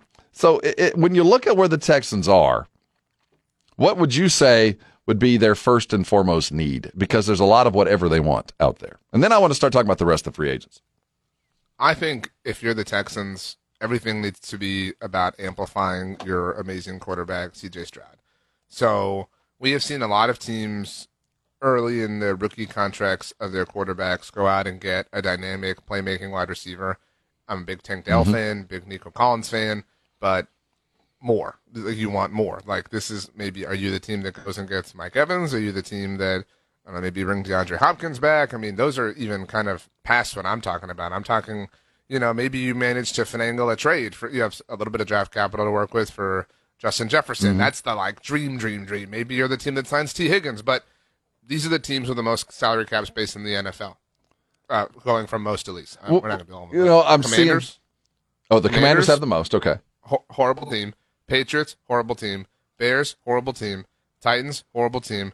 Bengals, obviously coming off of the injury, so they're in an interesting spot, but have a lot of contracts that take care of themselves. Colts, interesting spot, but not as good as the Texans. And then the Texans, they're a playoff team. The Texans are not only a playoff team, but coming off of a playoff win, and we're a very, very, very talented team, and they have the, 7th most salary cap space in the NFL? I mean, and the Lions are right behind them, so, obviously, it is what it is. By the way, LPJ Salazar says in the chat, give CJ $60 million a year. I promise you, by the time CJ Stroud's eligible for a contract extension, it will be 70. Yeah. We will be there by that point in time. The Giants, I'm saying, aren't going to use the franchise tag. Should they spend money on a running back? The Giants? I mean, no, the Texans. Is that a place where you'd go? Oh, yeah, that's you got the money to burn, man. You know what I'm saying? This is surplus time. We want the copy machine or the extra chairs for the office. So you can go out and you can pay T. Higgins. If you want to bring in Derrick Henry or Saquon or whatever, yes, soup it up. Soup up the offense. Get everything more. You play in a division that is in the middle of a transition, we don't know what Anthony Richardson and the Colts are going to look like in year 2, obviously. The Titans are really down bad. The Jaguars really collapsed last year. This is your time. This is your time to spend money and to completely and totally go for it. Given the offense's quality, I'm starting to see Devontae Adams float around. Is it worth spending some money for a wide receiver there? Well, you'd have to trade for him, and so that's why I'm saying, maybe you feel would we rather just pay for T. Higgins and Mike Evans and not give up any draft capital, or would we rather give up draft capital? Because they already gave up the draft capital in the trade with the Cardinals to go get Will Anderson, and that was totally worth it. But, I don't know that you want to give up more draft capital, because before you know it, you're going to blink, and all these this ability to go out and spend in free agency that you have right now is going to dissipate, because it is going to be time to give C.J. Stroud $70 million a year, whatever it is, in 2 years' time. And at that point, you're going to have to rely on the cheap labor of your draft process. And so you don't want to compromise all the assets that you're going to have to be able to bring in some lower money contracted players. I would like to be a Texan fan today. That's all I'm saying. You wouldn't trade lives if you could. You would. I'd trade futures. I mean, I don't think you would. I think that as we see what the Cowboys are doing shake out, that my anger is only going to increase over this offseason because they are going to pay Dak, but I don't think they're going to do it the right way. And I think the Texans are going to do it the right way and slowly. And I think that LeBron James might be in a Spurs uniform before we know it. Let's talk some LeBron James. He doesn't want to go on a retirement tour. That was quite the turn that we took. Okay. He doesn't want to go on a retirement tour, but he wants to play on a contender. I don't see how you can do either or, given the situation they're in. Let's look around the NBA as we charge toward the end of the regular season. We're over halfway done. Doc makes excuses. Is it time for Boston to charge through? And what about those Nuggets? We're going to look around the NFL, NBA as we head there. My first question when we look at the league, right now as the playoffs sit, it looks like a play-in could happen between the Lakers and Golden State. And that kind of fits one narrative where I feel like the NBA is ready to move on. It's time for new blood, new champions, new stars, as we saw over the holiday, over the All-Star weekend. But at the same time, the NBA isn't ready to say goodbye. And if the best thing that we've got coming up in this playoff is a play-in game where one of these cats is done, I think it spells the end to their time. Golden State ain't doing anything. Steph's going to be a Warrior till he's done. But if the Lakers lose, it's over. This iteration of the Lakers are done. I mean, duh. I mean, they're already done. I don't know.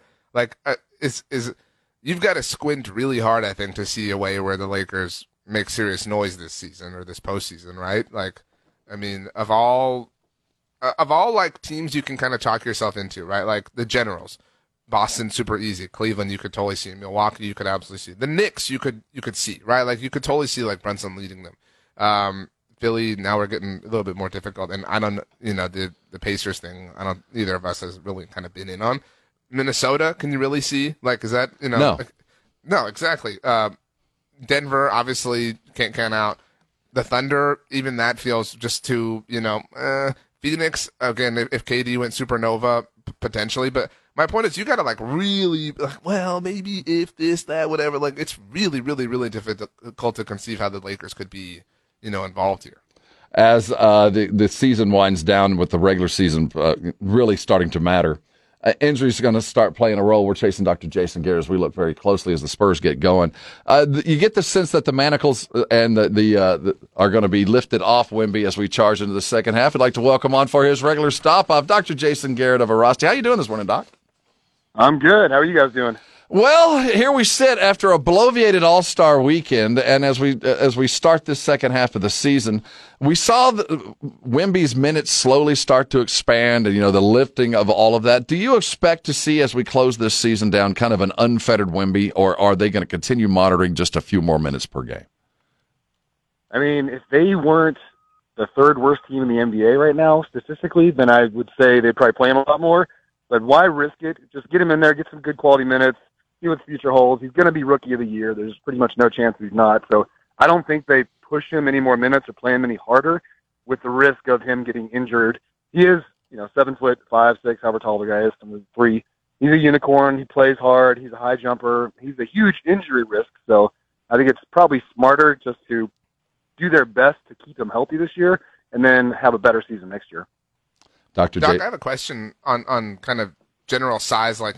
What is that like? I mean, when you have to work on a patient that is significantly larger or longer, or whatever, is it just a matter of extrapolating the math, or I mean, because I think that's how I would approach it, but I obviously am not a doctor. Yeah, I mean, it's a number of things. So vertical load's a big deal, right? So not only the weight of the athlete, but the vertical load on the bone structure and the joints. Wemby is very, very slight. He's a small frame with a high vertical load. So it puts a lot more vertical stress on the knees, on the ankles, on the low back. Now, fortunately, he is a unicorn. He's unbelievably flexible. They've done a great job his entire life getting him to do the splits, getting him to where he's more injury resilient, which is great. But as he develops and matures and his joints start stiffening up a little bit, starts putting on a little more muscle mass, he's going to have to maintain that flexibility. He's got to keep his hydration really high. As a provider looking at him, you're just constantly evaluating, is that knee moving well? Is the hip moving well? Looking for anything that could become a future issue that can cause a tendinopathy, patellar tendonitis, Achilles issue, whatever it is. You're trying to stay way ahead of that with a guy like that. On a different side of the coin, Tyron Smith of the Dallas Cowboys evidently is set to or wants to return to play yet another year. He's 33. We know that the injury history is there. While we try to keep Wemby healthy, what can you do for a 33-year-old to kind of guarantee or at least try to offer, maybe we get 12 games out of the guy? I mean, when you look at a guy like Tyron, what's the preventative measures you do now to say, I'll be comfortable with you coming back and maybe won't be as injured as you have in the past several years? I mean, right now in the offseason, I would get him on as much of the stem cells as you possibly can. They're not illegal. They're not performance enhancing.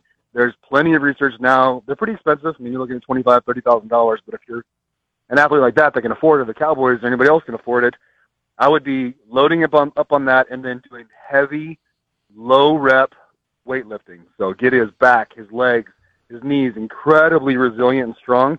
Not the high-velocity stuff, not the high-volume stuff, but more heavyweight, low-rep. Build up his injury resilience. Start with some – I wouldn't get him doing a lot of sprint-type workouts or cutting and running because that's just going to increase the inflammation in the areas that he's already got.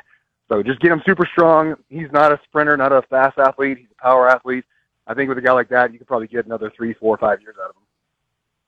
Doc, obviously we're coming off the All-Star break starting tomorrow, and I've always thought, relative to leagues that have their All-Star breaks or All-Star weekends in the middle of a season like this, it has to throw your body a little bit out of whack to go from back to back to back to back, so to speak, and then have a week off generally. I mean, is there risk in that, in kind of revving the engine back up after it's cooled off for just a little bit? No, you can actually go up to 2 weeks and really have no issues with conditioning or strength. I think the bigger issue there is they were probably partying a little bit, maybe drinking a little bit. That might have thrown off their schedule, so sleep's off, the recovery's down. That's a bigger issue than the time off from the high-intensity activity. I think hopefully most of those guys are pretty mature. They've grown. They've learned that, from the LeBrons and the Kobes, you just can't do that anymore. But the earlier generation, Jordan's generation, I mean, he drank every night. He smoked. He played cards. He played golf during the day. He drank before a game. So hopefully they're not doing that.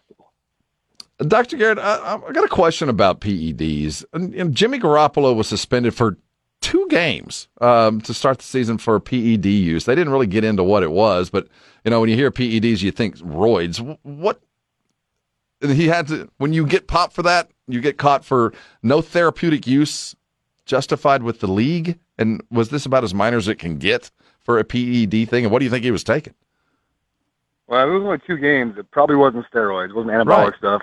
It was probably more recovery type thing. So right now there's peptides that help you recover faster. They don't make you perform better. They don't make you grow muscle faster, but they do help you recover from injuries quite a bit faster. And right now, technically, those are banned substances.